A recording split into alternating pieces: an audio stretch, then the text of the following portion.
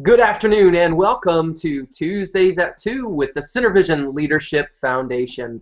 My name is Todd Greer. I'm the Executive Director of CenterVision, and we are so thrilled to have you join us today for our great and awesome opportunity to talk with David Burkus, author of The Myths of Creativity. Before we get to David, I want to go through some of the general programming information that's important for you as you tune in to the CenterVision Leadership channel. It's important to remember that every Thursday at 4 p.m. Eastern Time, we host our Nonprofit Chat. You can follow that on Twitter, hashtag Nonprofit Chat. You can go to tweetchat.com and you can follow it there, twubs.com, any of those sites, whatever your best way to curate the discussion is. We invite you to join in as we'll be continuing our conversation today about some of the creativity myths that we find rampant in nonprofit organizations. Also want to remind you that our next issue of Nonprofit Performance Magazine launches December 1st.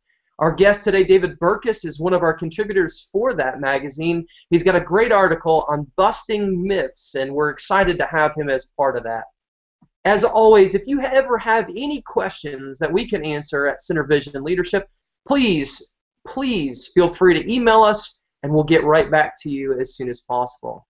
If for any reason you've missed any of the previous Hangouts, you can find those on our website through the Hangouts archived events. Without further ado, I am so excited to have in with me a good friend, a great leader, a man who is doing some amazing things in the world of innovation and creativity, a guy who is known for strategy and leadership. David Burkus, welcome. Well, thank you, Todd. You make me sound way cooler than I really am. So thank you for that. That's fun. Well, that's what we get paid the big bucks here for, David. I guess. I mean, you literally, there's like, my mom and then the way you made me sound. So there you go. Absolutely. Folks, if you don't know David already, today is going to be an opportunity to get to know who David is. David is really speaking internationally at this point. He's going all across the world. In fact, I think you've got a visit to Kuwait City. Is that right? I do. I'm in Kuwait City in like 16 days. So. Okay, so he's going all around the world, and he's talking about something that I think is extremely important in the nonprofit world. David is the author of The Myths of Creativity. It's a fantastic book, and today we're going to be going through some of those myths and talking about how do we bust those myths within the nonprofit world. David, where does this idea come from? So, and this is funny for you to ask me this because, Todd and I were in graduate school together, and Todd, the pain that happens if you start out with a research question and you don't find what you were looking for, and that's kind of what happened in this case.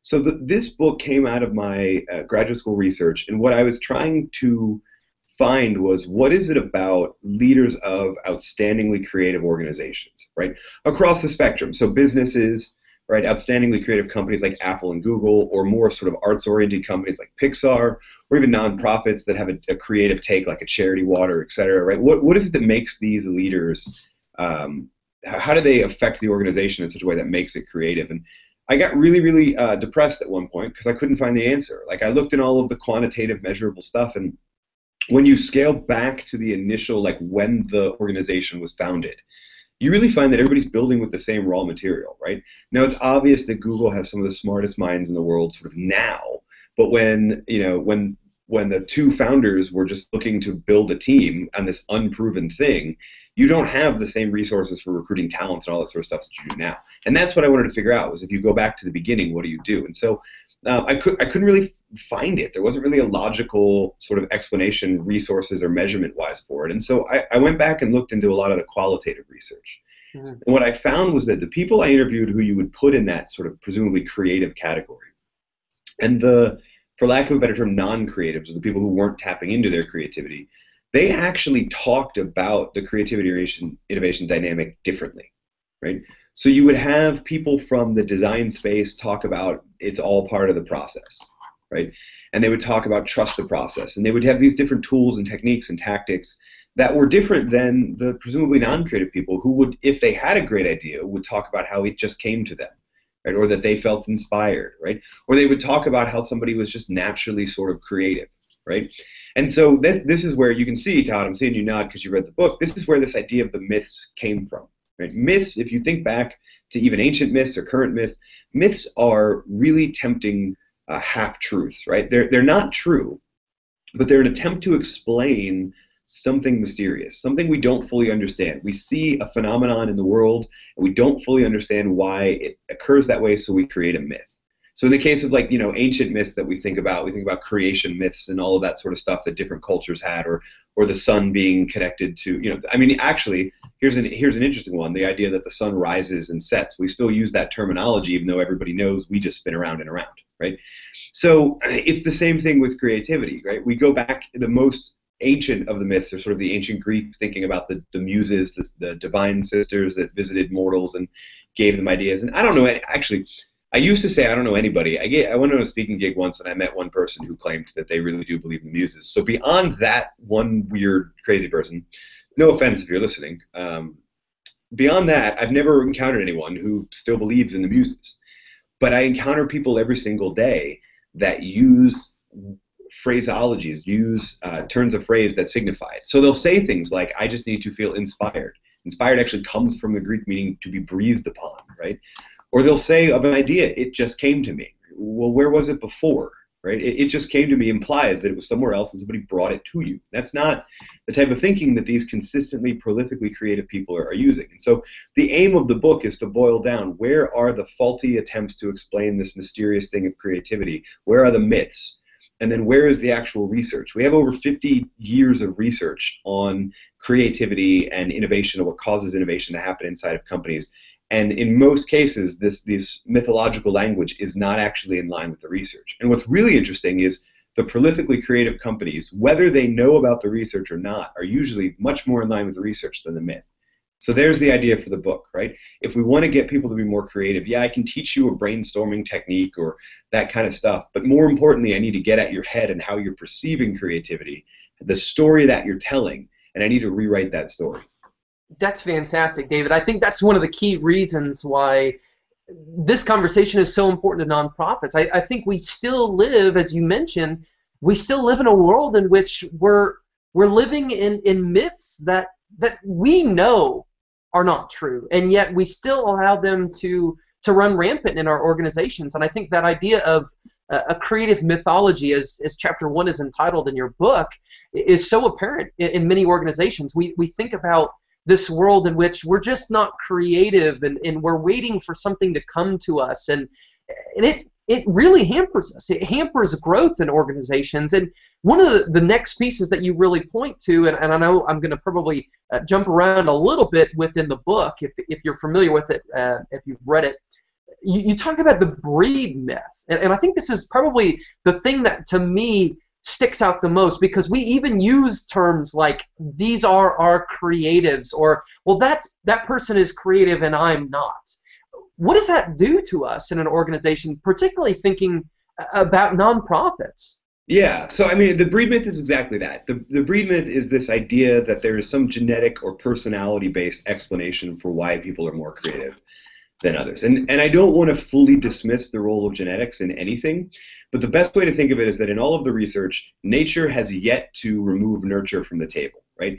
In other words, there is something beyond just your genes. And I think in creativity, the majority of our creative expression, the majority of our creative practice is explained not by your genetic code, or not by your personality, or anything that you're sort of born with. We're all born with, and if you have kids, or you've ever interacted with kids under the age of about 5, you know that every single one of them, regardless of their genetics, is incredibly creative, right? So what's going on there? And because later in life, we use terms exactly like that. Oh, he or she is so creative. They're a creative, right?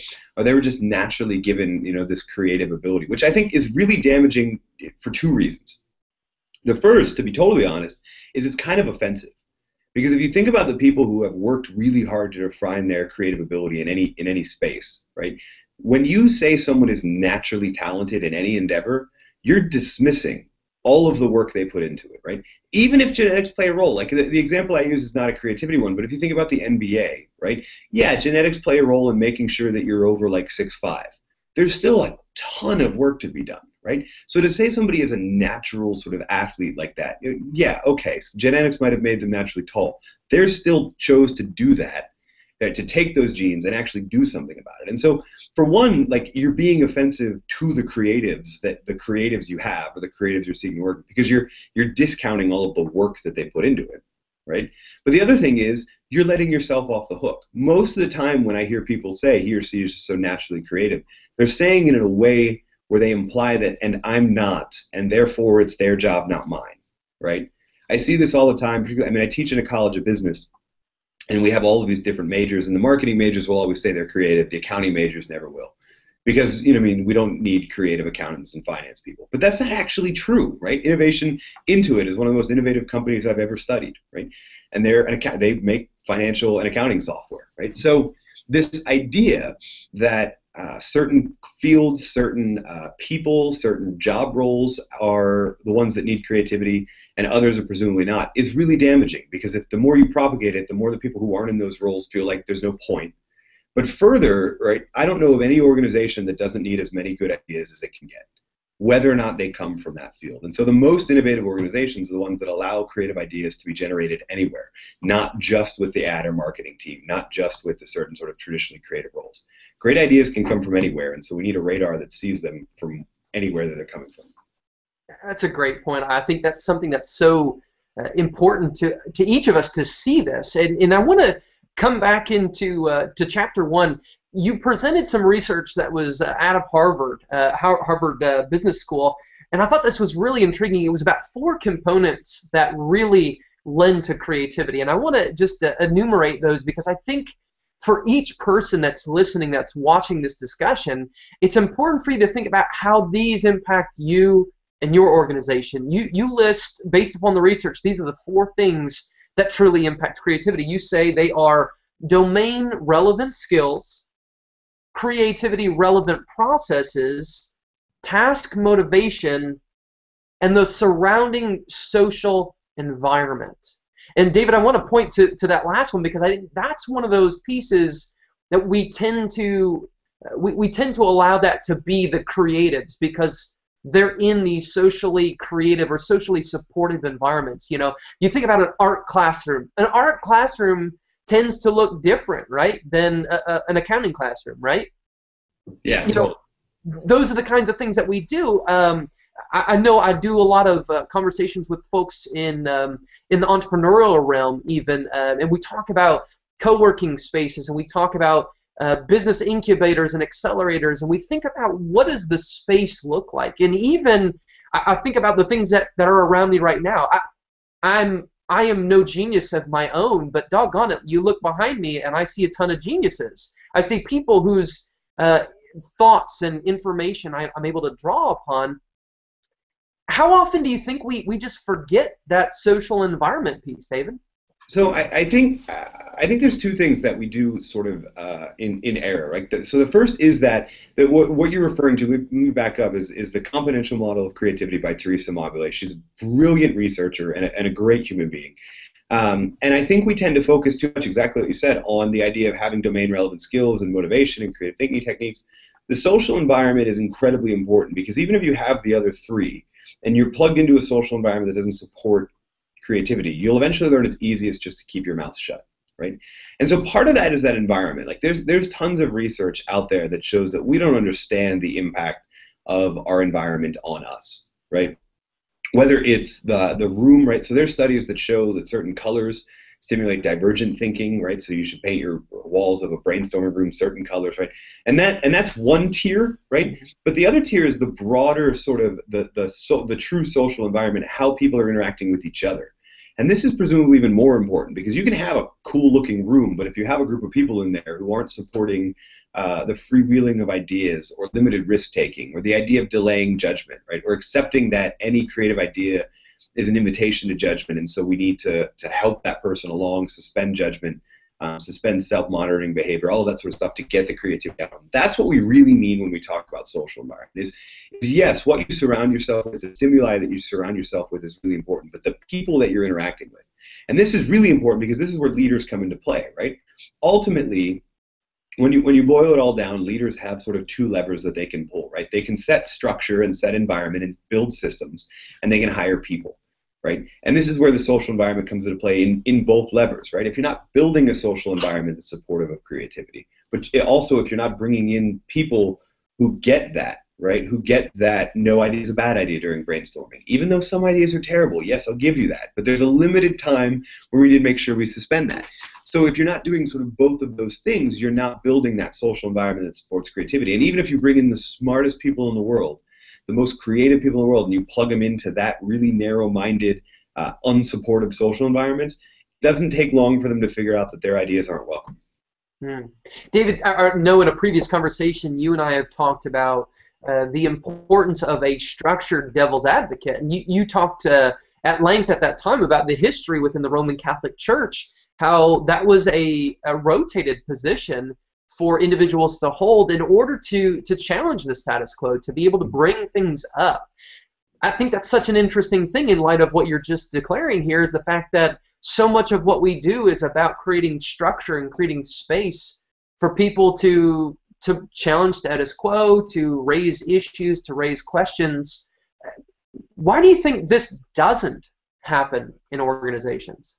I mean, there's a bunch of different reasons, I think. So the predominant is, I think we suffer from this, I call it the cohesive myth, but I think we suffer from this idea that the best decisions are always made by consensus, right? And at the same time, we tell stories about like the Abilene paradox, right? Or jokes about how like a camel is a horse made by committee. So we already know, we're already clued into the idea that full consensus ruins certain parts of ideas. But we look at like incredibly, and you know, we do exactly what sort of you were just talking about with co-working spaces and fun places to work, pool tables, right?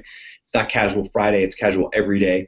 And we look at those places and we feel like, oh, that must be a really fun place to work. And in our minds, we then think like, okay, fun also equals total cohesion, everybody gets along, and everybody is just having fun as they work to it. No, the most creative companies are ones that really understand the role that conflict and a lack of cohesion actually plays in refining ideas, right? If no one in your organization is arguing over the merits of an idea, then either no one is having good enough ideas, or all of your ideas will go untested, and when they get out into the world, will probably bomb. Because no one has to ask for it. Piece. You mentioned even before, a leader has two roles, and one of those roles is hiring people. And I think if we're simply hiring people who validate our responses, then there's no point for them, right? Well, this is where it gets really awful, right? Because I mean, most companies, even though we know the research, now we're getting more HR oriented than creativity, but this is important. Most companies, even though we know the research on how terrible they are, use unstructured interviews to decide, right? And the idea that you should be asking when you're hiring someone, whether it's, you know, for a creative role, well, everybody's going to be in a creative role after you finish listening to us today. Absolutely. But you're trying to answer the question, is this person going to bring more value to my organization than what it costs to hire them, right? But that's not the question people ask in an unstructured interview, right? What's the question they ask? Do I like this person? Could I see myself working with this person? None of those things are relevant, right? None of them are relevant to, and what's even worse is that if you're the leader, who do you like? Well, decades of research support that we like people who look like us and who act like us and who think like us. And so all we get is an organization of us, right? The example that I love to use is actually for marriage counseling, right? When two spouses fight and they go see a marriage counselor, the first thing the marriage counselor says is like, good, because if you agreed all of the time, one of you would be unnecessary. Now let's learn how to fight productively. And that's what we need to do inside of organizations. We need to build diverse perspectives that are going to fight over ideas and then teach them systems to fight effectively without it devolving into personal. And that's kind of where you were going with this devil's advocate idea. It was something the Catholic Church invented to ensure that people were fighting over it. The idea was that as people were on the verge of being canonized as saints, right? So we're making this whole case that this person deserves to be a saint. Just like in a court of law today, the idea was we need a prosecutor and a defender, right? And so we make the case for why this person should be a saint. But one other person takes on the duty of being the devil's advocate, or the other term for it was the defender of the faith, which I think is really telling, right? I live in the buckle of the Bible Belt where you're not supposed to say devil's advocate, but if you know the history of it, you know that it actually was sort of the most solemn role, defender of the faith. And the idea is this person presents all of the reasons why the particular priest or whomever should not be a saint. And unless we know all of those reasons, we're not making an informed decision. Unless we're confronted with people and ideas that challenge our thinking, we're not making a fully informed decision. If everybody always agrees with you, you're probably wrong, and even worse, your people are afraid to tell you you're wrong. Yeah, that's a great point. And I think for many of the nonprofits that are part of our network, that's one of the things that's real for them. I mean, we talk about creativity, and it seems like this piece that's maybe almost nebulous and out there, and how do we put our hands on it? And I think these are concrete examples for us and our organizations. It takes creating structure. I mean, creativity, again, if we're busting that myth of the creative mythology here, it doesn't come from, just out there coming into us. It comes from setting up an environment in which we can have real discussion, we can have productive conflict, we can engage in real thoughtful interactions, and we're able to see things that challenge the status quo. So this is really insightful. David, I'm going to kind of change gears a little bit here. One of the things that I recognize so much, and this is a great challenge for a lot of nonprofits, we talk about scarcity thinking. You utilize in the text, you talk about the constraints myth. I mean, in many ways, we're talking about the same apple just from different sides. What is the constraints myth, and how does something like that impact nonprofits? Yeah, I mean, this is something I see really prevalent in nonprofits, because the constraints myth is essentially this weird belief that your constraints are limiting your ability to be creative, right? That if only we had more resources or more people or more time or less restrictions, right, then we could fully explore our creativity. And that's potentially true when it comes to coming up with ideas. But most of the research supports the idea that when you're faced with a totally unregulated, unconstrained environment, you freeze, right? If I give you a blank piece of paper and I say, draw me a picture, you will eventually draw a picture, but you'll freeze, right? If I give you a half filled in picture, if I give you a piece of paper that has just 2 lines like the beginning of a box, you don't have to draw a box, you can draw whatever you want, and I say, complete the picture, you're actually going to come up with more original and better quality ways to complete the picture, right? Most people, I mean, everybody's just going to draw a box around it and say, there's always one in every test that just tries to be done as quickly as possible. But for the most part, creativity actually thrives under constraints. The reason is that constraints actually help us understand the problem, right? The parallels between creative thinking as a process and problem solving as a process, they're pretty much the same, right? Creative thinking solves problems, right? And constraints help us understand those problems, right? A far worse thing is to generate all sorts of unconstrained ideas and then find out later that we can't implement any of them. Mm-hmm. It's far better to begin the process of solving a problem by researching what our constraints are, understanding them, because then we have our head around the problem. Right? What I think is really interesting is that we've done, micro level in the lab research on how our brains work, and our brains are actually able to come up with more and better solutions when they're faced with an obstacle. So we'll give people sort of an experience or a problem where they actually aren't able to solve it, right? And they'll face that resistance of not being able to solve it. Then we'll switch and give them a creative thinking task. And a control group, we won't give them that problem. We'll give them a problem they can solve. Then we'll give them the same creative thinking task. The people who face the obstacle approach the other problem more motivated and more able to come up with creative thinking ideas. So when you're thinking about constraints in a nonprofit, we all use, if we could get more donors, if we could get more money per donation, then we could solve all of our problems. Well, no, you couldn't. What you need to do is figure out, inside the context, the construct of what we're facing right now, what options do we have available to us? And fully feel the weight of all of those constraints, because they help you understand the problem, but they'll also more motivate you to solve it. It's a myth that the most creative companies have no restraints. The most creative companies are the ones that figure out what all of the constraints are first and then act inside of it. We do this myth all the time because we always tell people we equate creative thinking with thinking outside the box. And I hate that. I loathe that metaphor, right? Because the most creative ideas are inside the box. You've understood the constraints and they're inside. You could argue that they're at the fringes of the box. They're at the corners of the box, right? But my point is that the most creative ideas, the most useful ideas, are not ones outside the box, because you can't implement what's outside the box. The best thinking happens at the fringes of the box. Sure, and it may even be using the lid of the box in a way that we've never used it before. Those are the pieces I think that really get in. It's funny because as you were talking, a book that I was introduced to a couple decades ago, well, probably a decade and a half ago, I was a 19-year-old sophomore in college working in a a small nonprofit, a chamber of commerce in my local hometown.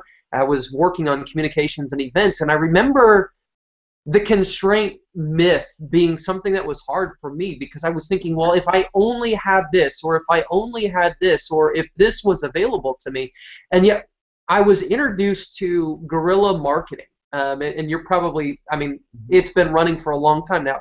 But I remember thinking about how they bust that idea open with the idea that it doesn't take a ton of money. It doesn't take a lot of staff. It doesn't take a lot of X, Y, or Z in order to make these things happen. It simply takes, flipping the box upside down and looking at, oh, hey, we have a whole lot more present here than we ever thought we did. Mm-hmm. Well, and further, like, to use this with a corporate example or a nonprofit example, the well-resourced ones, the ones who aren't doing guerrilla or duct tape marketing, right, the ones who are doing all that stuff, they're actually ones that create some level of distrust, because we look at them as a bit further away, right? We want a personal connection to the companies, the people, the nonprofits, who we interact with, right?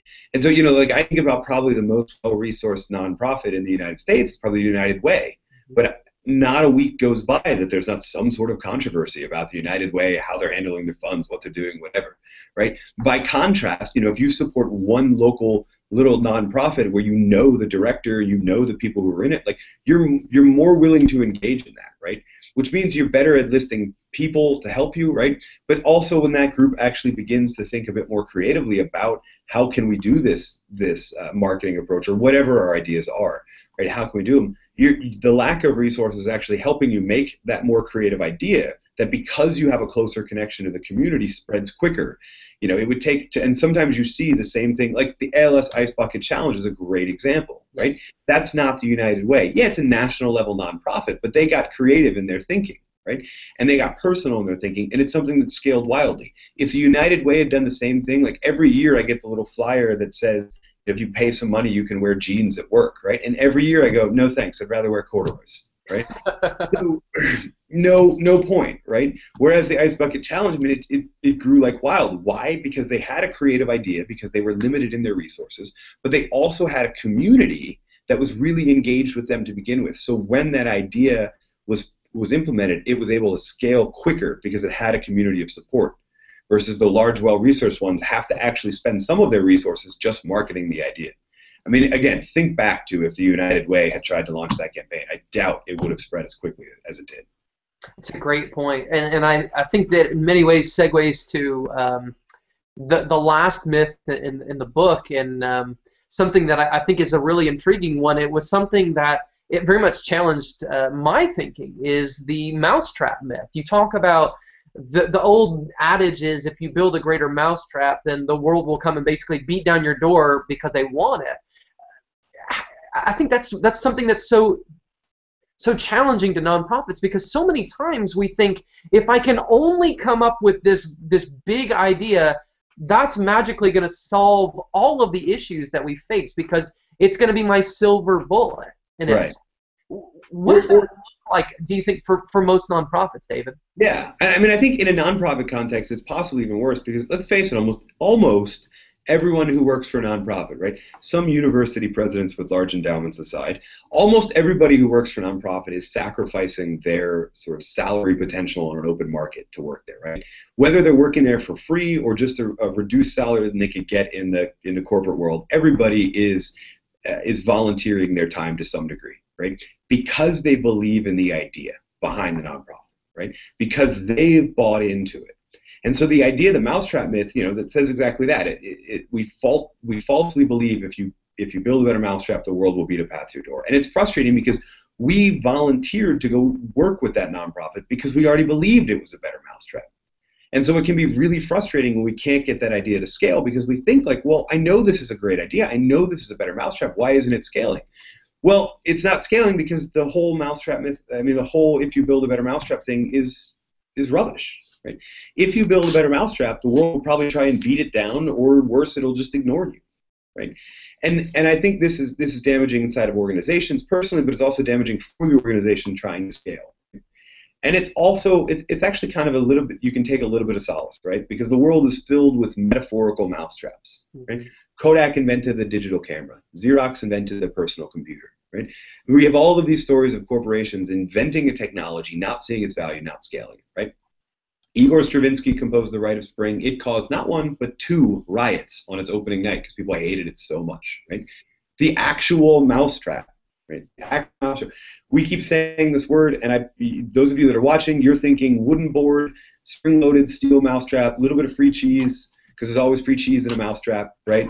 Although I can tell you that peanut butter works better because it has for the mice in our house, so it's been awesome. So use peanut butter. Remember nothing else, peanut butter. The literal mousetrap that we're all thinking of was invented in 1899. And since then, 400 patent applications a year get submitted to the U.S. Patent Office. People who believe they've invented a better mousetrap. 20 of those have been developed into commercially viable products, but yet we still think about this other one. And by the way, it's not the most effective one in all situations. So why are we doing this, right? Well, for an idea to be creative, for an idea to be a truly better mousetrap, a disruptive innovation, whether it's a product, service, an idea for a nonprofit, a business model for a new nonprofit, whatever it is, it has to be new and it has to be useful, right? Or novel and original, right? It doesn't necessarily have to be wholly original because that is a myth in and of itself, but it has to be new to that domain, it has to be different, right? And it also has to be valuable. And the problem is that we use valuable, we use new. We judge that based on whether or not we've ever seen it before. But we judge value with the same question. Have I ever seen this before? And if we have, we're more willing to trust it. And if we haven't, we're less willing to assign it the valuable or useful title. And the research supports that in periods of uncertainty, this gets even worse. In times of uncertainty, we'll say we need new ideas to get out of our uncertain situation. But when we're presented with ideas that are new or useful, right, we'll always favor usefulness. And so we'll reject great ideas all of the time because they're new and because they depart from the status quo, and we're using the status quo to judge it. So I'll give you a great example from the nonprofit sector. There's a wonderful TED Talk by Dan Pallotta, I think is his last name. I'm going to butcher his last name. Yep. On why it's so hard for nonprofits to raise the funds they need, because there's this old status quo idea that everybody's expenses should be less than a certain percentage. And we're used Charity Navigator and that kind of stuff to be judged on, right? When in reality, what Dan showed is that when his nonprofit sort of bucked that trend and presented a new and useful original model, right, they raised more money than they could under the old model. But then they were criticized afterwards because you had people busting up against that model, right? Now, what I think is interesting, as I mentioned it earlier, is you take something like a Charity Water model, where they've said, you know, we're going to take the same lesson from their nonprofit about raising lots of money with lots of fun events, but we're going to have a core sort of board of advisors. They are going to pay our operating expenses. So we're going to stay under that charity, that 80% radar. In reality, they're acting like one, but they show up as another on the metric, right? Now, that wouldn't be possible without learning the lessons of this one, right? But the truth is there are whole other models out there for nonprofits that you've never even heard of, that you might be thinking of, et cetera, that when you first present it to the world is going to meet a little bit of resistance, because we judge the effectiveness of nonprofit business models, of businesses, of all sorts of things based on all of our prior conceptions, right? Now, if the model is worth it, take heart, because we have personal computers, we have digital cameras, we can watch The Rite of Spring or listen to The Rite of Spring. Like, the great ideas eventually get implemented, but they always face more resistance than just tried and true old ideas, which, by the way, may not be what we need. Yeah, David, that's a great point. I think a lot of people have this, and it's kind of a blurring together of a lot of the myths here, but they have this myth regarding nonprofits as a whole that, you know, these nonprofits are charity organizations. And we use that term, and that's such a limiting term when we think about organizations like the National Football League as a nonprofit. I mean, you know, that's a busting of the nonprofit myth. Here we go. I just added a new one to your book here. It's not exactly creativity, but technical. The NFL is a different type of nonprofit, and it's not a 501c3. It's a different. But you get my point. There are people going, why in the world are they given the same tax exemptions as the American Cancer Association, right? I was going to say, and that's in the world. I mean, we recognize 501c6 membership organizations are a significant part of the nonprofit world. They're talking about bringing impact through education, through services, through programming that really builds up our communities. And I think that's something we have to break some of these ideas. And I really appreciate your work on this, because it gets us in the mindset we're not so beholden to what we think of as that standardized idea. We're not so beholden to the one-size-fits-all approach, and we can recognize, you know what, there's a lot of room in our box. There's a lot of room in our box to play around and have fun and turn it into something that we've never really thought of before. We've never given it the full emphasis before. This is amazing. David, I think your work is fantastic, and I want to challenge anybody that's listening. Take a time to go to Amazon.com, find the Myths of Creativity. Go to David's website. David, you run a podcast with leaders talking about leadership, innovation, and strategy. It's Leader Lab, but it's ldrlb.co.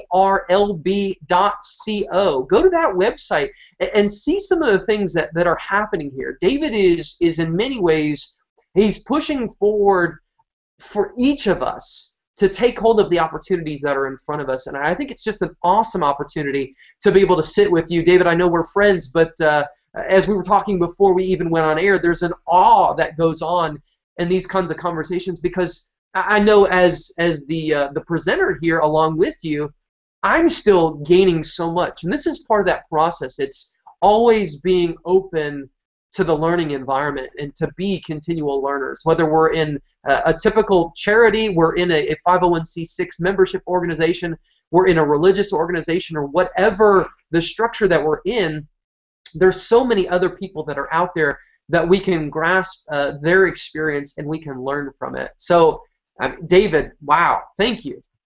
Oh, thank you for having me. Yeah, for sure. And by the way, so the leadership podcast, the Leader Lab, there are for-profit leaders, non-profit leaders. There's lessons for everything on that. And if you I would love for everybody to go on Amazon, buy the book in triplicate, right? But I get it, right? We're resource constrained, right? If you go to my site, davidburkus.com, there's a ton of resources that are totally free that are derived from the book, right? So if you want to give me a test before you decide to buy, go there, check out some of them, including like whole keynotes that I've given, but also worksheets, interviews with leaders. Actually, really cool interview with Jennifer Anastasoff, one of the founders of FuseCore, which is a nonprofit that I serve on the advisory board of, that's doing awesome stuff with a totally different model. So please check that out, davidburkus.com, and you can get to the podcast from that site too. So go to all of those. But Todd, thank you for having me. One, it's always cool to reconnect with my grad school buddies, but two, like you and your whole organization, the magazine, are doing awesome stuff. So I'm excited that I could help in some small way. So thank you so much for having me.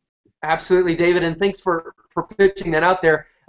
Issue number 2, December 1st, it's going to drop. David is one of our contributors in that. We're really excited about Busting Myths, the article that he has for us. Certainly want to encourage you to join us in our nonprofit chat. We'll continue the discussion from today. That's Thursday at 4 p.m. Join us on Twitter, #nonprofitchat. It is a growing community. It's a very exciting community. We had Brian Soy with us. Last week we were talking about mission-driven nonprofits, and it's so exciting to see when we're able to engage and grow these discussions, because it's not really just about the two of us sitting across from each other, virtually speaking, having a conversation. It's about how do we bring impact into our communities so that our organizations are impacting the world. We're really excited again that you're here with us. If you have any questions or we can help you in any way, info@centervisionleadership.org. Always take a look at our archived events on the website. They're available here in the website that you see. Thanks for joining us at our Tuesday at 2. Next week, we are really excited to have Scott Smith. Scott is going to be talking with us about leadership lessons from the front line. It's been a pleasure. I'm Todd Greer with CenterVision Leadership Foundation. Thanks for joining us. This podcast is a part of the C-Suite Radio Network. For more top business podcasts, visit c-suiteradio.com.